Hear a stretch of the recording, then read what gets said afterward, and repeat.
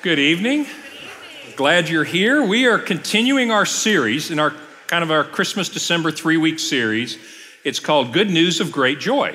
And for those of you that were with us last week, we dived into the Christmas story, and part of our pathway took us to the question, well, can we trust these stories? And then we kind of expanded it a little, and we said, well, can we trust any of the stories in the Gospels and what they're telling us? And so we've made this 3-week series into a little series about the reliability, if you will, of the Gospels. And so as I promised you last week, and again, welcome to those of you watching us live stream in your bunny slippers and house robes. We appreciate you being here, and just get comfortable.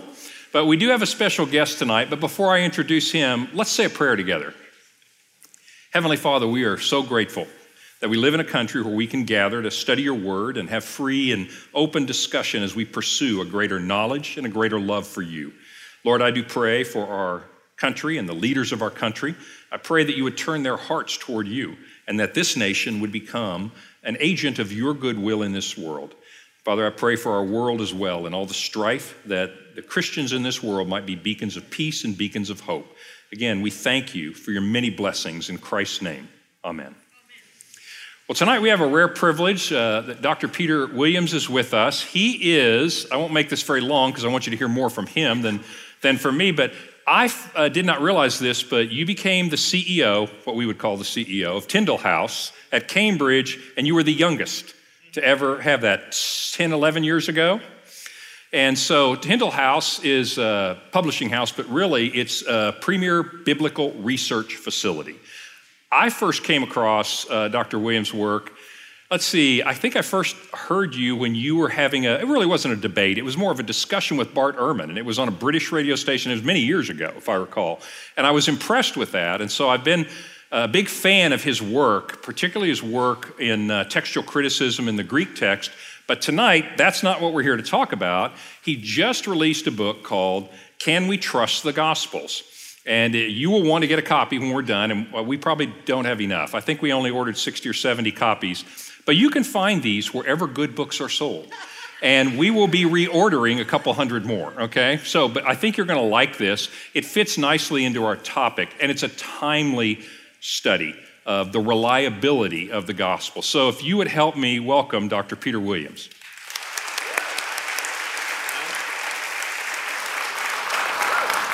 Well, good evening. It's really great to be here.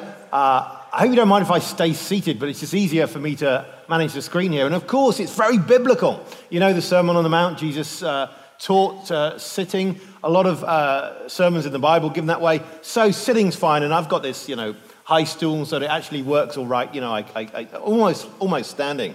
And this is the book that's just come out. And I've written some unreadable books before. This one is actually readable. In fact, a 13-year-old I know has already read it and said that they understood it, which is just real encouragement. So I'm going to look at a couple of things tonight. But what I wanted to do with this book is get something which you could give out to people who are inquiring. Of course, it can strengthen Christians' faith, but also it can be used with people who are just looking at things for the first time, not particularly familiar with the Gospels. But it tries to give a foundation for how we can know that the Gospels really are reliable. And one of the things just to stress is that everyone is trusting something. If you don't trust, you die. Because what did you eat? Well, some people probably prepared that food for you in some way. If you bought it in a supermarket, in the grocery store, it's still, you're trusting someone. And people who don't trust die. We are social. God's made us social. And so much of what we believe is based on trusting other people's word for it, which means that God has made each of us able to evaluate trustworthiness. It's not that we always get the decision right. Nowadays, often people talk about people with faith, people of faith, as if Christians are a special breed that's like most of them's normal, but there's this weird part of their brain that might do unpredictable faith stuff. Yeah? And we want to say, no, everyone in the world is trusting things. And actually, we can show you there's more reason to trust Jesus, there's more reason to trust the Bible than things that you are already trusting. Now, you understand the difference between that and proving. Because prove is one of those words that's used in lots of different ways. And sometimes people ask me to prove God as if you can do it like in a mathematical way or in a formal philosophical way. And you can't do that. And there's loads of things in life you can't prove. Like my mother loves me. She's an amazing mother. I can't prove my mother loves me mathematically. I really can't. It doesn't matter how long I spend on it. I've got good evidence to trust. But if someone wants to be cynical, they can explain away every action my mother ever takes in their psychobabble terms and, why she's done it. And they can be cynical, but the things that most matter in life, you can't prove mathematically. So what I want to say is let's use the right judgment on this. And let's remember we're all trusting things and we all trust what other people tell us. Can we trust the Gospels then? I want to say yes. I just want to look at a couple of the chapters. One of them is chapter 3. It's the most substantial chapter in the book. Just simply, did the gospel writers know their stuff? Okay, so they're telling a story. They're telling a story about Jesus going around, place, teaching things and so on. Let's do a little test on them. For instance, let's ask questions about how good's their geography. So they're telling stories of Jesus going around Judea and Galilee and so on. How many towns they mention? Are they real towns? Do they get them in the right place? Do they get the traveling distances between them right? And so on. Let's just test them out on their geography. Now here you can just see a tick. I know it's quite small print and some of you are really, really old. You probably can't see it. But what you see is there are, sorry about that, the great thing is your youth is going to be renewed like the eagles. So just, enjoy that. But when you look, you can see these ticks every time Matthew, Mark, Luke, or John mention a town. There are quite a few there, and they each have different towns from the other places. But it's not just that they have towns or villages. Some of those are small places. They also mention regions. They also mention bodies of water, whether it's rivers, pools, Sea of Galilee, and so on. In fact, they also mention places that are much smaller than towns, like the Garden of Gethsemane, the Sheep Gate, lots and lots of places that are mentioned. Now, how can they do that? Imagine if they're trying to make up a story and they're living in Italy or Greece or Turkey or Egypt. They're in another country and they're going to make up a story. Well, they might have heard of Jerusalem. How are they going to have heard of Bethany? How are they going to know that there's a gate in Jerusalem called the Sheep Gate? How are they going to know these sorts of things? How are they going to know there's a Garden of Gethsemane? That sort of stuff is really hard to get information on. Now, in fact, there's probably no way you can get that information if you're living in another country unless someone happens to travel to come and see you. So in fact, you realize that the information we got in the Gospels tells us something about the writers. Either the writers lived in the land or they'd had really extensive conversations with people who lived in the land. I don't see any other option for how they can have the range of information that they get. And I found out a remarkable thing. When you look at the length of the Gospels and you look at the number of place names they mentioned, you divide the number of place names by the number of words or whatever, you find there are basically, in all four Gospels, about 5 place names per 1,000 words. Now, I know, ladies and gentlemen, you came here tonight to hear that statistic. There are about 5 place names per 1,000 words. You say, wow, that makes me love Jesus so much more. Well, let me tell you about that. How can that be? Well, I've got an idea. Luke says to Mark, hey, Mark, dude, how many words do you have in your gospel? Mark goes through, carefully counts them all. You know, the way they did that before computing, like, I know in their manuscripts they didn't have divisions between words. That made it a bit harder to count, but he's a patient guy. He did it, and he gave Luke the sum. And so Luke says, yeah, okay, and how many place names do you have? And then he does the sum on that, even though they don't have lowercase and uppercase letters, so it's a bit harder to look at place names, just like we can read them off more easily. But he still does that. Luke then does a sum and tries to get the same proportion.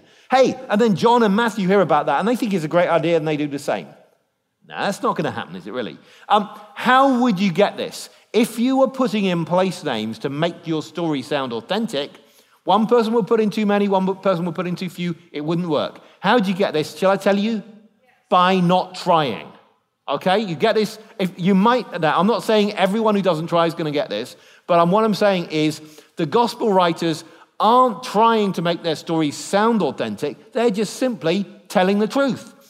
And as they tell the truth, they put in place names when it's relevant. And then when they do that, Yeah, it's possible they might all end up with the same proportion, but not otherwise. Now, we can also say that when you look at the four Gospels, they've each got about 12 to 14 towns. There are these things called apocryphal Gospels. They're not real Gospels. They are the fake, like fake $100 bills. There are real $100 bills. That's why people fake them.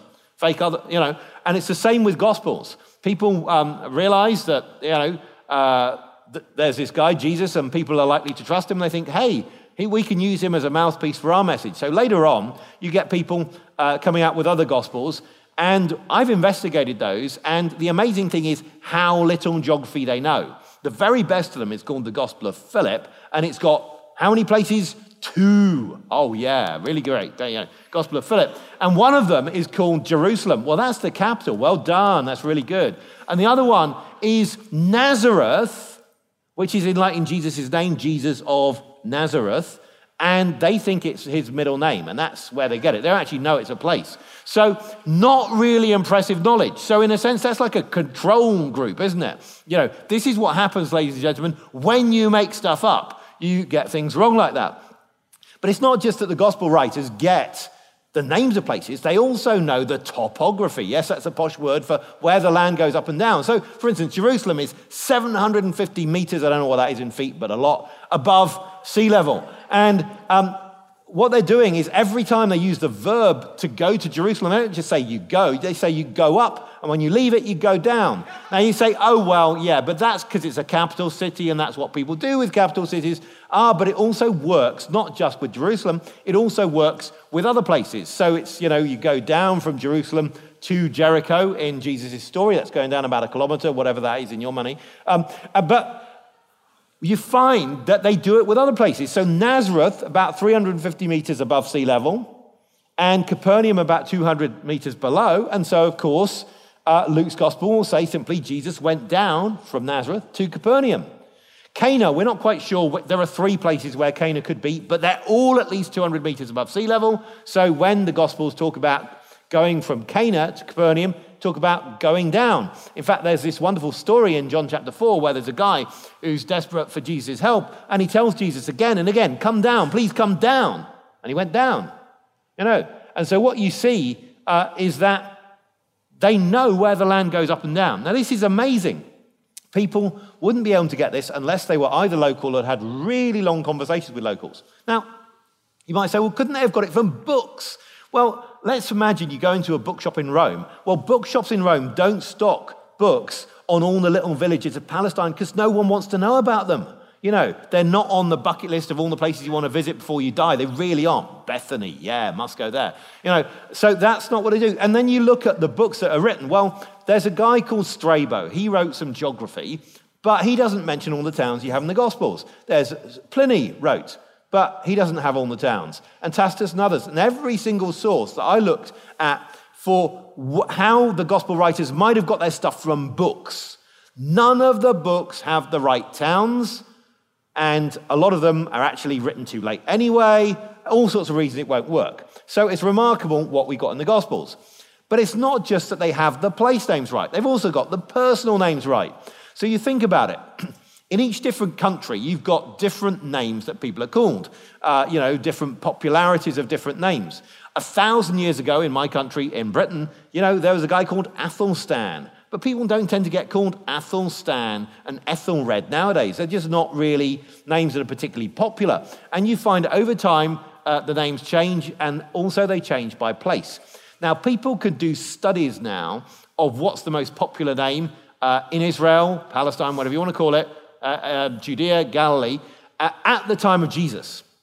And you can look at that from bone boxes, the Dead Sea Scrolls, Josephus, the historian, all sorts of people like that. And you can do statistics. And the amazing thing is they find inside the Gospels, the most popular name for a Jewish man from the country is Simon. But it's also the most popular outside the Gospels. And name number 2 inside the Gospels is Joseph. And name number 2 outside the Gospels is Joseph. And amongst the women, name number 1 is Mary. And it's also name number 1, in and outside the Gospels. It's amazing that you get this. But Jewish people were called different names in different countries.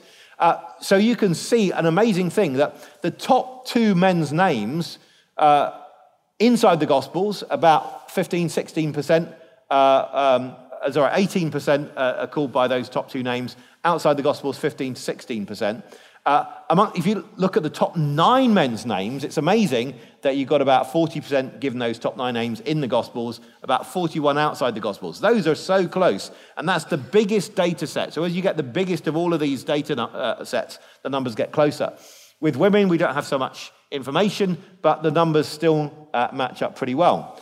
But look at this list, which is a different list of names. This is names for Jewish men in Egypt, in Alexandria. You find actually completely different set of names because Jews in different countries, even back then, were called different names. So Jews in Rome usually had Latin names or Greek names, but that's not what's happening over in Judea and Galilee. Down in Egypt, they're called something different. So does anyone know anyone called Sabbathias? Anyone at all? No? Your distant cousin's not called Sabbathias? Dog? Anyone got a dog called Sabbathias? No one. No one at all. And I've asked this to so many people. No one's ever known anyone called Sabbathias. Now, maybe call your dog Sabbathias and then, be away with it. But so far, I've not met anyone. And it's amazing. Why don't we know anyone called Sabbathias? Because the Gospels weren't written about Jewish men in Egypt. If they had been, it might have become quite a popular name. But it's not. So in other words, if you're trying to make up a story about Jesus, and you've got to populate it with characters, how are you going to give the characters the right sorts of names, the right proportions of names to each other? You're not going to be able to do it. Imagine I say to you, hey, I want you to make up a story about Libya 100 years ago and give it the right sort of names. Would you be able to do it? Okay, what about this? I want you to make up a story about Oklahoma 100 years ago and give people the right names for 100 years ago in right proportion. Would you be able to do it? I don't think so. Would you be able to do that for Oklahoma 50 years ago? Would you even be able to do it for Oklahoma now? Actually, it'd be really difficult because even if you just based on your gut feelings of what the most popular names are, often they're wrong. You read the lists of the most popular baby names, you think, I'm surprised it's that high. I didn't know that. Or you come across a name that you think is quite an unusual name, never come across that before, until you meet someone with the same name the next week. Because actually you're basing things off your gut feeling about what's a common name, and often that's not right. So in fact, even if people were living in the land making up stories, they wouldn't be able to give people the right names. Now there's a further thing to this. If Simon's such a popular name, you call out Simon, and of course loads of guys turn their heads, right? So you've got to find a way of distinguishing one Simon from another. That's exactly what they do in the Gospels and Acts. So, for instance, Jesus has got a disciple called Simon Peter, or Simon Cephas, and another one called Simon the Zealot, or Simon the Canaanite. That's another thing for the same name. Jesus has a meal in Matthew with someone called Simon the leper, who doesn't seem to be a leper at the time because people are happily having a meal with him. Maybe Jesus had healed him. Who carried Jesus' cross? Simon of Cyrene. Who is there Simon Peter staying with in the book of Acts? Simon the tanner, or the leather worker. In other words, with all of these most popular names, you add something extra on. Can be where they come from, their dad's name, their job, whatever it is, something to distinguish them from all the other Simons. Same with Mary. Mary Magdalene. Mary, the mother of James and Joseph. If you're familiar with the Gospels, you'll remember this. Joseph of Arimathea. You get this with all these most common names. It's happening all the time. And this is amazing because you look at this, say, list of disciples in Matthew's Gospel. This is the list as it's given. And I put the statistics for how common each of those names is next to the names. And this is the way the list goes. Simon, name ranked number 1, so we're going to need to explain which one it is. Simon called Peter. And Andrew, pretty low ranking, but he's explained in relation to his brother. James, high ranking, so let's give dad's name, son of Zebedee, and John explained in relation to his brother. 2 low ranking names, Philip, 61st equal, and Bartholomew, 50th equal. Don't need to say anything more because they're not that common. Thomas, not even on the charts, not in the top 99, nothing more to say. Matthew, high ranking, so let's give his job, the tax collector. James, high ranking, let's give dad's name, the son of Alphaeus. Thaddeus, low ranking, don't need to say anything more. Simon, high ranking, the Cananean, and Judas, high ranking, Iscariot, who also betrayed him. You see, what we're seeing is there's a correlation between whether there's an extra bit in Matthew's genealogy and how common that name is based on statistics that have only been known for less than 20 years. Now, to me, that says, I know there are other things going on here with repeated names, but this is a list that really looks like it's been formed in the land itself, because if it were formed somewhere else, you wouldn't need to disambiguate like this. It also affects conversations. So Herod, nasty guy in Matthew's gospel, gets worried when he hears about what Jesus is doing, and he says to his courtiers, "This is John the Baptist come back. I've killed John the Baptist," and so on. And why does he have to say, "This is John the Baptist"? Because if he'd said, "This is John," his courtiers would have said, "Which John? You've got quite a few working in the palace at the moment. Don't you know it's ranked number 5 amongst names?" Well, they didn't know that. But, they would have had a sense it's quite common. So that's why you say John the Baptist. But then, when you continue the story, and Matthew's writing his gospel, he doesn't need to say John the Baptist all the time. He can simply say John, because you know which John you're talking about. So that's why he doesn't need to say John the Baptist. But then when Herodias' daughter wants the head of John the Baptist, she can't just say, "Give me the head of John." She might have got the head of the wrong John. So she says, "Give me here on a platter the head of John the Baptist." Next verse, he sent and beheaded John. Now, do you see what's going on? The characters in the narrative are speaking one way. The storyteller, the narrator, is speaking another way. Why? Because they're correctly recording the way characters would have had to have spoken. Now, you've got two options. You can say either they actually said that, or the story writer has got a lot of information about the sort of ways that people would actually have had to have spoken. Now, to me, it's a bit simpler to say, hey, they just reported what people actually said, but you've got an alternative, if you like. That is that you can say the gospel writers are really so super clever that they anticipated the sort of way that people would write, and they reckoned that they had a really intelligent audience, so they needed to write that way so that the intelligent audience would believe what they have to say. That's a bit more complex, isn't it? So I would say, isn't it better just to say they're truthfully reporting things? That's what's going on. And what I'd say is this doesn't prove that it's true. It doesn't, but it's consistent with it being eyewitness testimony. It requires some information, some tradition handed down. It's inconsistent with the hypothesis that this sort of stuff is made up. So it's not that I can prove something. I can simply say, well, it's pretty simple and rational and reasonable to trust. And what's your explanation for what's going on? Because I bet you that anything someone else wants to come up with for why not to believe is going to be far more complicated and far less believable. And I want to say, even if you lived in that context yourself, you'd struggle to make the stories up like this. Now, let's talk about tax, because it's one of people's favorite subjects. It's quite an interesting thing, isn't it? But we're really glad that Mary and Joseph decided to pay their tax and actually got to Bethlehem and fulfill prophecy. Matthew and Mark tell a story about how Jesus has this meal with loads of tax collectors, okay? And that is set in Capernaum. And the interesting thing about Capernaum is at the top of the Sea of Galilee, and it's a double border. If you're coming across the Sea of Galilee, you're coming across from the Decapolis, so it catches people there. And if you're coming across just over the top of the Sea of Galilee, it catches people from the neighboring area. So tax collectors then were toll collectors. They're stationed in the town, which is the first town you come to when you come across the border. And so it makes complete sense that you'd have toll collectors right there, and Matthew and Mark get it exactly right. Now, quite a separate story is in Luke. And in Luke, it talks about there being a chief tax collector, a little guy called Zacchaeus. And the interesting thing about Zacchaeus is, as a chief tax collector, that means there are probably lots and lots of tax collectors swarming around, or whatever tax collectors do. And that's happened, that's set in Jericho. And guess what? Jericho is also a border town. It's the first town you come to when you cross the Jordan. So in fact, you can look at it on a map, and actually it's too small to see. But the basic point is this. Independently, Matthew and Mark, load of toll collectors at a border town, and Luke, load of toll collectors at a border town, but a different border town. Why? Because these gospel writers knew their stuff. They knew what they were writing about, and they just simply record this. And one of the great things about these sort of things is there are loads of them, far more than in my little book.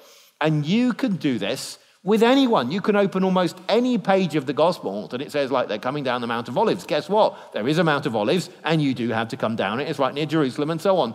There is knowledge on every page of the Gospels, local knowledge, knowledge of language, knowledge of weather, geography, all sorts of things. So you can actually share that with people. What we've got to do is we've got to get people reading the Gospels, because the Gospels have so much evidence, and some of it I would call subliminal evidence. It doesn't mean you can't analyze it, but it's the sort of thing that if you read, you get a feeling, which is a rationally based feeling, that this is trustworthy. And it's the same feeling you sometimes get when you get a feeling about someone that they are trustworthy, or a feeling that they're untrustworthy.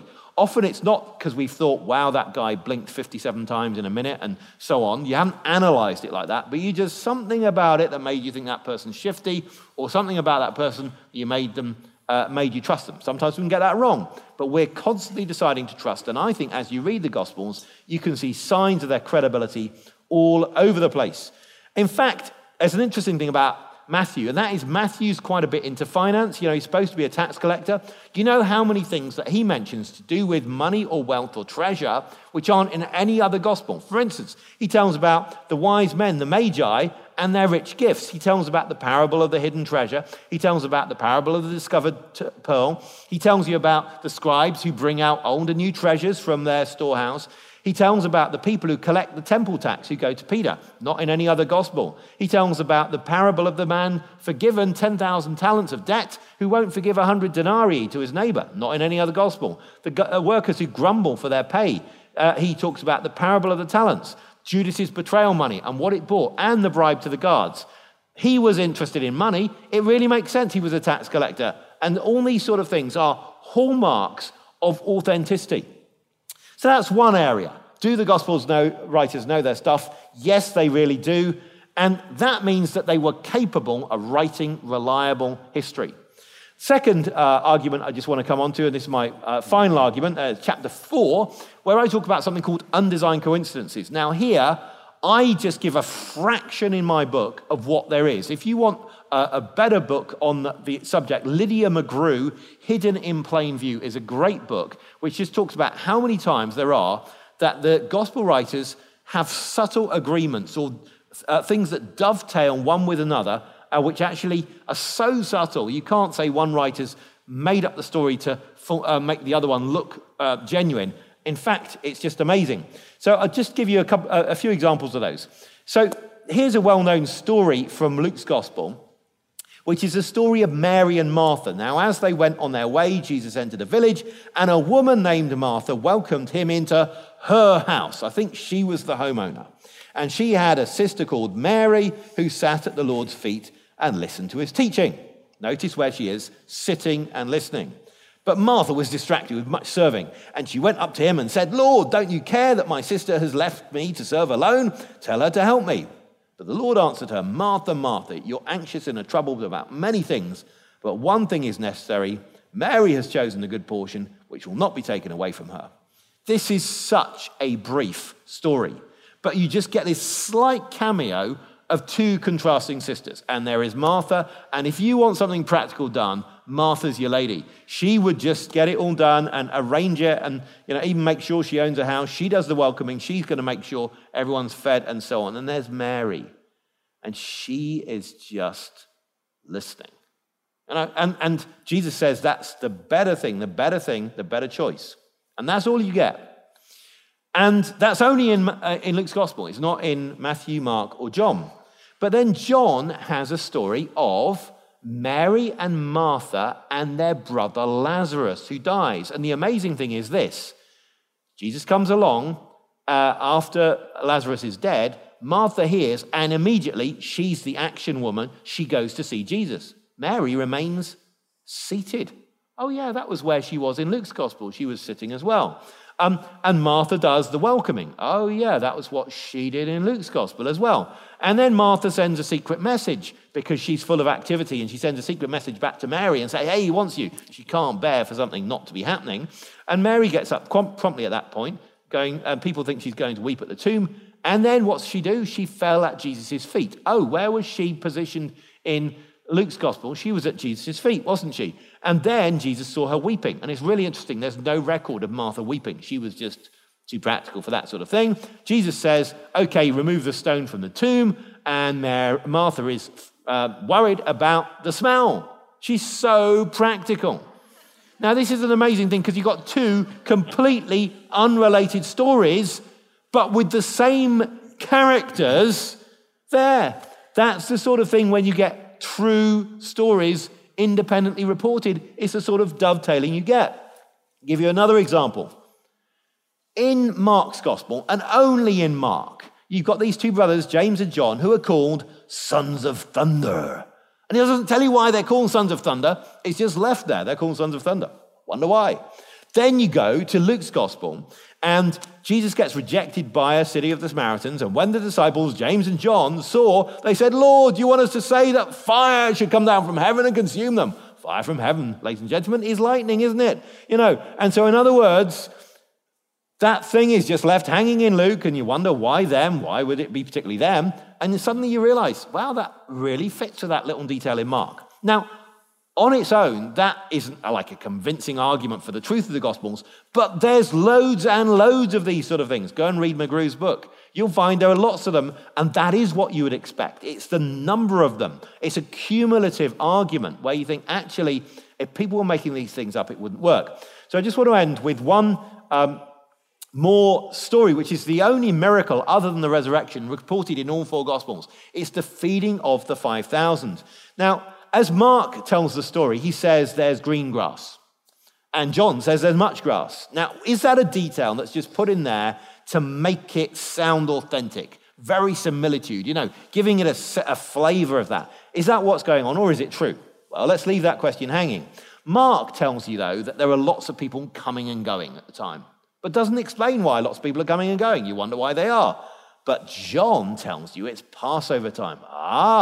Passover time, sort of their equivalent of Thanksgiving. Yeah, lots of traveling at that time. Yeah, everyone needs to go to Jerusalem and so on. So suddenly John is explaining Mark, but doing so not in a direct way, in an oblique way, talking about it being Passover time. Then, in John's gospel, and only in John's gospel, Jesus turns to a disciple called Philip and said, hey, where should we get bread from? He's testing him, of course. And in John, Philip and then Andrew get involved in the reply. Now, why them? Again, you're reading John's gospel, you don't see anything to it. But as you read Luke, he reports that the feeding took place near Bethsaida. Well, again, so what? Well, read the beginning of John, and it tells you that Philip and Andrew were from Bethsaida.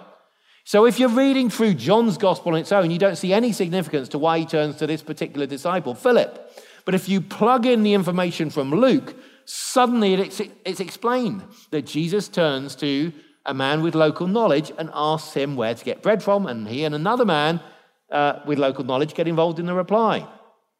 The only two of Jesus' disciples, incidentally, with Greek names. So it really fits. Even that little detail in John that there was a boy with barley loaves fits exactly with when you have Passover time and therefore have just had the barley harvest. But we want to know, what about that grass? Would that grass really have been green? Well, to answer that question, of course, you need to get a precipitation chart from a nearby town, and then you need to plug in when Passover time would be, which would be around April. And you say, we've just had 5 of the greatest months of precipitation during the year. Would the grass have been green? You bet. So in other words, these sort of things just converge together. Now, people say, well, okay, that doesn't prove the miracle. Yeah, but the way a lot of people like to explain the miracles is they say it happens through the telephone game style exaggeration, as people tell the story again and again.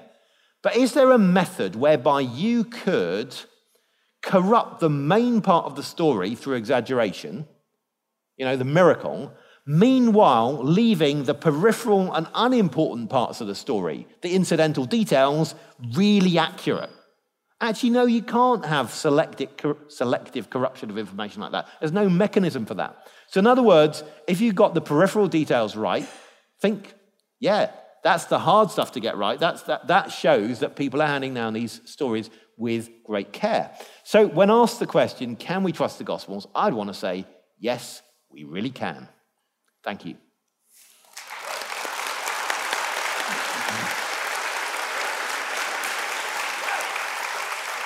That is fascinating, and that is a quick overview of just 2 of the chapters. So there is a lot here. I appreciate you leaving some time for us to ask a couple questions.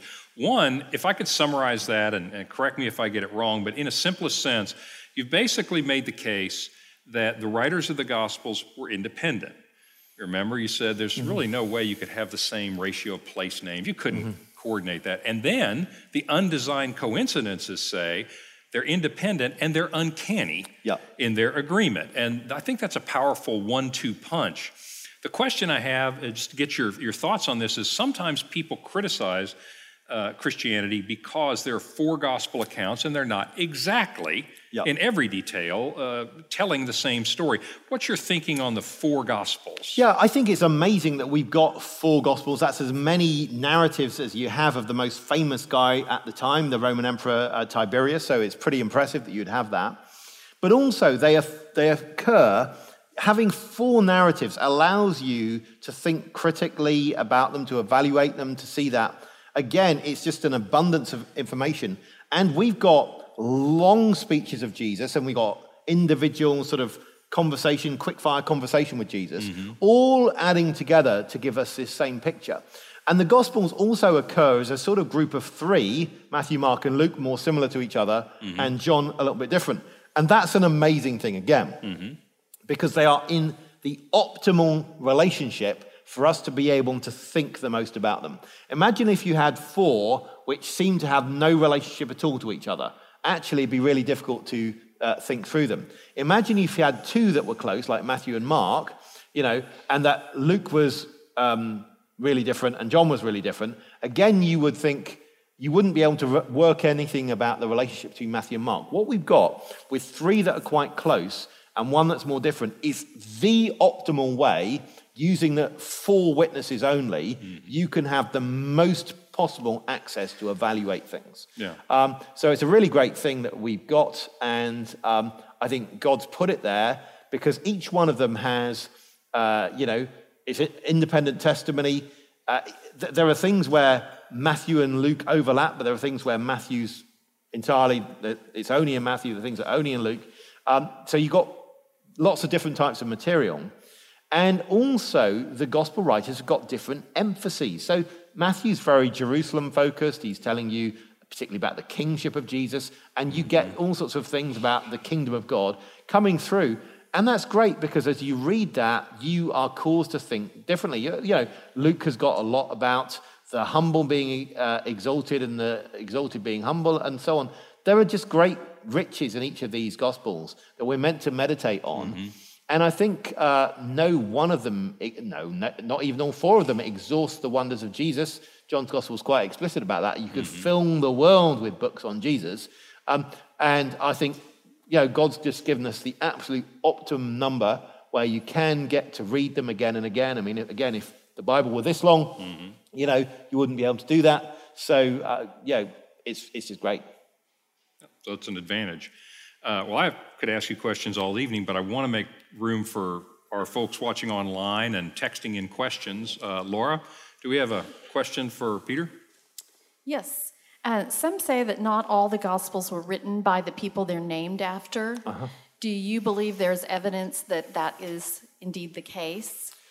Right. So I think that all 4 Gospels were written by the people they're named after, Matthew, Mark, Luke, and John. If I can just start with Mark and Luke, because I think they're really easy. Mark and Luke would be nobodies if it weren't for their gospel. So like J.K. Rowling, you've heard of her because of the Harry Potter series, So no one's got a motive to stick the name Mark or Luke on because Mark and Luke aren't part of the 12 disciples. And what would they have done other than the gospel? So there's no motive to put them on. Now, with Matthew and John, I've just given you, various lines of evidence that Matthew was a tax collector, has the sort of financial interests of a tax collector. With John, I think you can make a strong case that it is by John as an eyewitness. Now, just to give you a few lines of, if someone wants to read more, there's a book by Charles Hill called Who Chose the Gospels. It's got a great section on who wrote them. There's also a great book by a man called Brant Pitre, which is something, is it called The Case for Jesus? He's a Catholic apologist, and he's written a really good case in there for the Gospels being written by Matthew, Mark, Luke, and revolutionary John. That's interesting, too, just to follow up to that, because that's an interesting argument about Mark and Luke. For example, the Gospel of Thomas, which we've talked about in other classes in here, which, of course, no one thinks that that was actually written by Thomas, but there was an advantage to putting Thomas's name on it because he was one of the disciples. And that's a really interesting point. There was no advantage to put Mark and Luke's name. There was nothing to be gained, so it lends credence that... And also, the Gospels wouldn't have been able to circulate if they were utterly unknown and had no names on. So a friend of mine called Simon Gathercole has written an article recently arguing that they were never anonymous. In fact, we've got a new free magazine which you can sign up for at tinderhouse.com, which actually has an article all about that. So, free magazine. Don't say no to that. We're interested in that. Laura? What's your perspective on the dating of the Gospels and when they were written? Yeah, well, thank you. I didn't actually put dates on the Gospels at all in the book because I don't think the Gospels come with dates on them. And so a lot of people say confidently this Gospel was written in this particular year. Well, I want to say I believe the Gospels are first-generation documents. They're authentic. They're by Matthew, Mark, Luke, and John. But I don't know what year they're written, and I don't think it makes a lot of difference. So if Matthew really is by Matthew, it has to be written within the lifetime of someone who can be a disciple of Jesus around the year 30. Likewise, if John's by John. If Luke is by Luke, then it has to be written by someone who can be a traveling companion of Paul in the 50s and 60s. So unless you're going to say these people waited till they're in the last decade of their life and then they wrote, it tends to put things quite early. Now, some people don't like that because, after all, Matthew, Mark, and Luke all have a depiction of Jesus talking about the destruction of Jerusalem in the year 70. And so a lot of skeptical scholars say, well, it must have been written after that. Well, yeah, I think Jesus could predict things. So I'm not going to buy that argument. So I'm really happy with them being quite early. How early, I don't know. It doesn't particularly matter. I mean, as I say, often I've got a 98-year-old granny, and she can remember all sorts of things from a long time ago, like yesterday. So, I don't think it's to do with, the date. These are first-generation documents. I think we can tell that from the content. One thing I'd add, I'll tease you a little bit. There is a great little chart in here where, correct me if my memory's wrong, but you basically take some generally accepted dates by American scholars. You have some generally accepted from some Jewish work and Jewish historian. And your point, if I recall correctly, is even if you take dates that are later than you think, 70s, 80s for Matthew and Luke, and maybe 95-ish or so for John, even if you take dates there, it still makes sense. And I thought that even if you don't get the optimal dating, it still makes very good sense. I thought that was a powerful argument. Yeah, and I think sometimes what we want to do is we want to prove more than we can. And my argument, again, it comes back to the title of the book, why I chose it. Can we trust the Gospels? I'm talking about that sort of trust. And it's got to be distinguished from, can we prove to the satisfaction of a history department? And this applies, in fact, to the whole Bible. You can't prove the existence of Abraham. We're never going to find his tent pegs. Never, But there are all sorts of people who've existed. You can't prove like that. But then you ask the question, not can I prove to a history department, but can I rationally, correctly using my brain that God gave me, can I trust that Abraham existed? And the answer is, yeah. And that's quite a different thing. And to frame it like that is different. Excellent. Laura? Yes. What, in your opinion, is the best argument out there that refutes the reliability of the Gospels? What's the best argument that refutes the reliability of the Gospel? I just don't think there's any that are particularly good. So the biggest problem in the Gospels is probably at the beginning of Luke chapter 2 when it talks about Quirinius and the census. And, you can go and read all the stuff about problems there. But you see, even there, the great thing is that's as bad as any of the problems get. And it goes like, when exactly was Quirinius governor? Now, how do we know that Quirinius was governor of Syria, apart from Luke? Well, there's a guy called Josephus who mentions it. And at the very worst, the problem goes like this. There is a clash between Luke and Josephus. Well, if there's a clash, why do I have to choose Josephus? He's probably 10 years younger than Luke, further from the time. I don't think I have to choose it. And I also know that Josephus has got quite a lot of writing, and sometimes he seems to contradict himself. So what if we only had, instead of the case where he contradicts himself, we actually had only one of his accounts? We would think that was absolutely the case. So we've got to recognize that even at the very worst, problems that there are in the New Testament are not unsolvable. I mean, imagine if you had in one gospel, Jesus was born in Bethlehem, and another, he was born in Egypt, in Alexandria. I mean, this would be really problematic to fit together. We don't have anything like that in the Gospels. None of the problems are on that sort of level at all.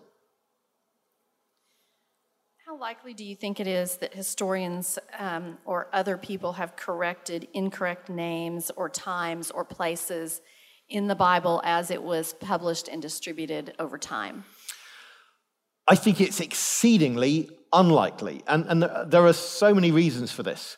So one of the things I point out, because we've spent a lot of time editing the Greek New Testament. In fact, we've just got here, Terry's got a copy of our Greek New Testament produced with Cambridge University Press and Crossway, and we spent a lot of time working through early manuscripts there. And you go to the opening of John, and the thing is, we have the same sequence of letters for the first 14 verses as Erasmus had 500 years ago, even though our manuscripts are 900 years earlier than his. So I'd want to say the great thing about the New Testament is not only do you have Greek manuscripts, which come from all over the place. There's not just one single city that has them all. The monasteries and the museums where they reside, different jurisdictions and so on. But then people also translate the Gospels and the New Testament into other languages: Latin, Coptic, the language of Egypt, Syriac, Armenian, Anglo-Saxon, Gothic, Slavonic, and so on. Now, if anyone in any particular place, whether within the Pope's jurisdiction or the Eastern Church's jurisdiction or under any one of the monarchs of Europe or whatever it is, if they wanted to change the text, they would not be able to, because there would be people outside their jurisdiction who wouldn't follow whatever they wanted to change. And actually, mechanically changing things is really difficult because every copy is made by hand. So you can enter a change into your copy in your monastery. That doesn't make the monastery next door or along the road do anything different. And do you think that they're all going to decide to adopt your changes even if you did? It's not practical. And then you've got to think how expensive it is to produce a manuscript. For manuscripts written on leather, think how many animal skins you're using to produce a whole gospel or a whole New Testament. It's a lot of animal skins, and it takes weeks and months of work to copy things out by hand. And so are you really going to go to the effort to falsify things? And even if you did falsify one copy, that wouldn't produce descendant copies. It's just a point to make here. Our culture depends on copying. Every time I listen to someone's voice on my phone, I'm not hearing their voice, I'm hearing a copy of their voice. Or to quote Bart Ehrman, a copy of a copy of a copy of their voice. That's what's actually going on. Many, many copies, and we are happy with that. We're not worried that things are being miscopied. And that's the same in the past. Why would we think that people weren't able to copy? They had people called scribes. It was their job to copy. Why should we think people didn't do a good job of it? Now, you watch, say, some sports at home. Now, you know that there's CG, computer generation ability, so that they could falsify the picture that you're seeing on the screen when you're watching a sports match. What makes you confident that they're not doing so? Well, you know that if they were doing it, they would need a massive budget to hire an army of geeks in order to do so. It's exactly the same if you want to falsify a book in antiquity. If you want to falsify the Bible, you have to have a massive budget to hire an army of geeks to do so. So it's just implausible. One of the great points I think you make in the book is, I think you made this towards doctrine, but I think it applies here too. When you see the popular books and the popular shows, you get some scare statistics, of how many differences there are, and you do a good point of saying there are very few that are significant. But you make a really good point here that I really hadn't thought much about, is as Christianity grew, it became harder and harder to make changes. Sure. Like you said, now you not only need an army of copyists, as it grows over 10 years, 20 years, 30 years, you need an even bigger army. So the later it goes, the harder it is to change something. Yeah, and we see this, for instance, with the King James Bible and the printing of that over time between Britain and America.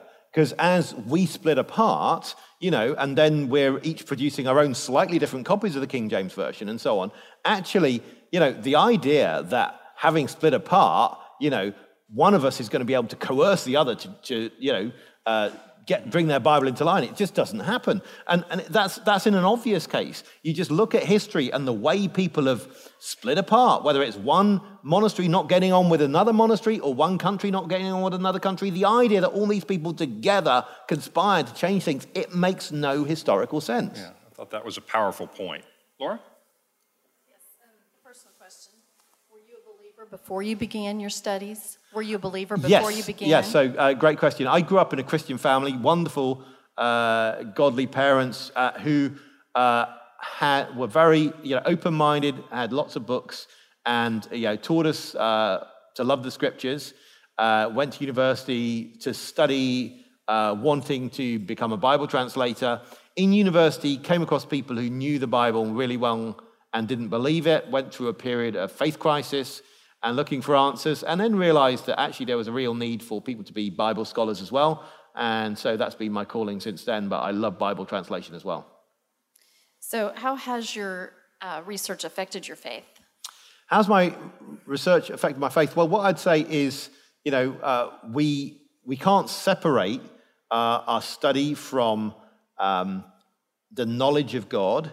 And I'd say that as we come before God, we come before him naked. He clothes us, and we can't suggest to him that we know a lot. He's got infinite knowledge, and we just know tiny amounts. And so I think it's having that sense of who he is has always been very important.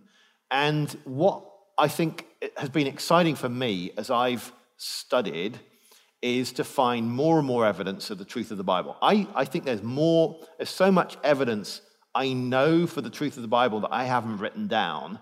I haven't had time to write down. Great new arguments I think of. There are loads and loads of them, and I think there are loads of arguments still waiting to be discovered. So although I've been thinking about writing this book for 22 years, I didn't get round to actually writing it until the back end of last year. And when I sat down to write it, it came really easily. I wasn't having to force the data in order to make it fit. I mean, the nice thing about going through this was finding, actually, I think about them, and I think the arguments are good. I think they're sound. So it's not that I'm having to persuade myself, screw up my eyes and believe. I think, I just look at the list of places they know, and they seem to know a lot of places, And so just at a very simple level, I think you can apply your brain and you can see loads of evidence of authenticity. And,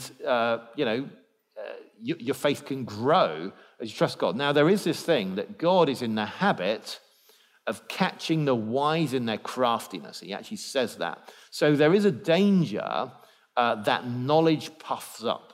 Knowledge is a dangerous thing for humans, as many things that we have. Power can be dangerous, wealth can be dangerous, knowledge can be dangerous. So that's something you've got to bear in mind, and you've got to constantly remember, well, I may think I have a lot of knowledge. I don't really have much when I compare it with God's omniscience. So that's really important to bear that in mind all the time. Do you have a personal favorite gospel, and if so, why? Do I have a personal favorite gospel? On principle, no. Because we are told in Matthew, man shall not live by bread alone, but by every word that proceeds from the mouth of God, which means that every single bit of it's important, including the bits that don't seem important to me. And that's really important because we can often think, I'm going to appreciate the bits of the word of God which speak to me now.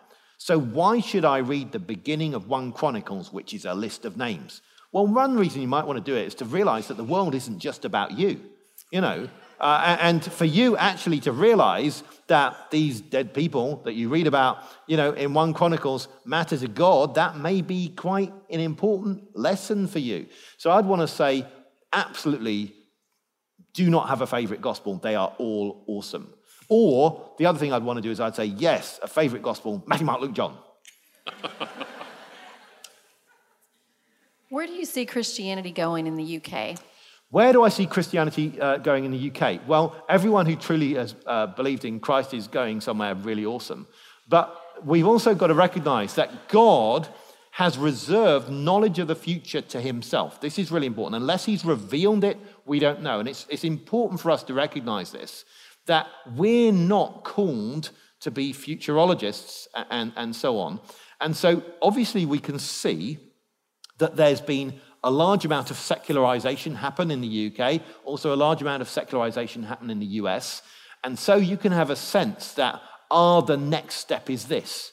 But who would have predicted that there would be this many Christians in Iran? Who would have predicted there would be this many Christians in China? And who would have predicted that the evangelical church would double in France of all places, in the last 20 years? Who would have predicted that? No one. So if you think, God's given up on the West, and he's judging us, and the society's just going to shrink. I've heard people say this about America. God's given up on America. He's sending over to judgment. I say, how do you know? Has he told you? Hasn't told me that. What verse is it?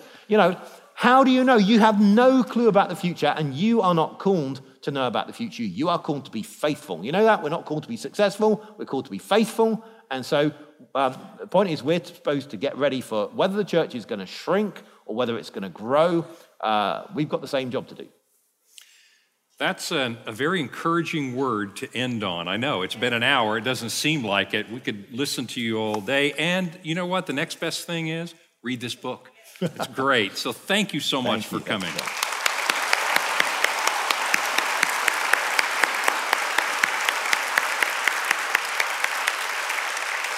Next week, we will talk about why should we believe the miracles actually happen. So bring your friends and let's see what evidence there is for miracles in the Gospels. Thank you, guys.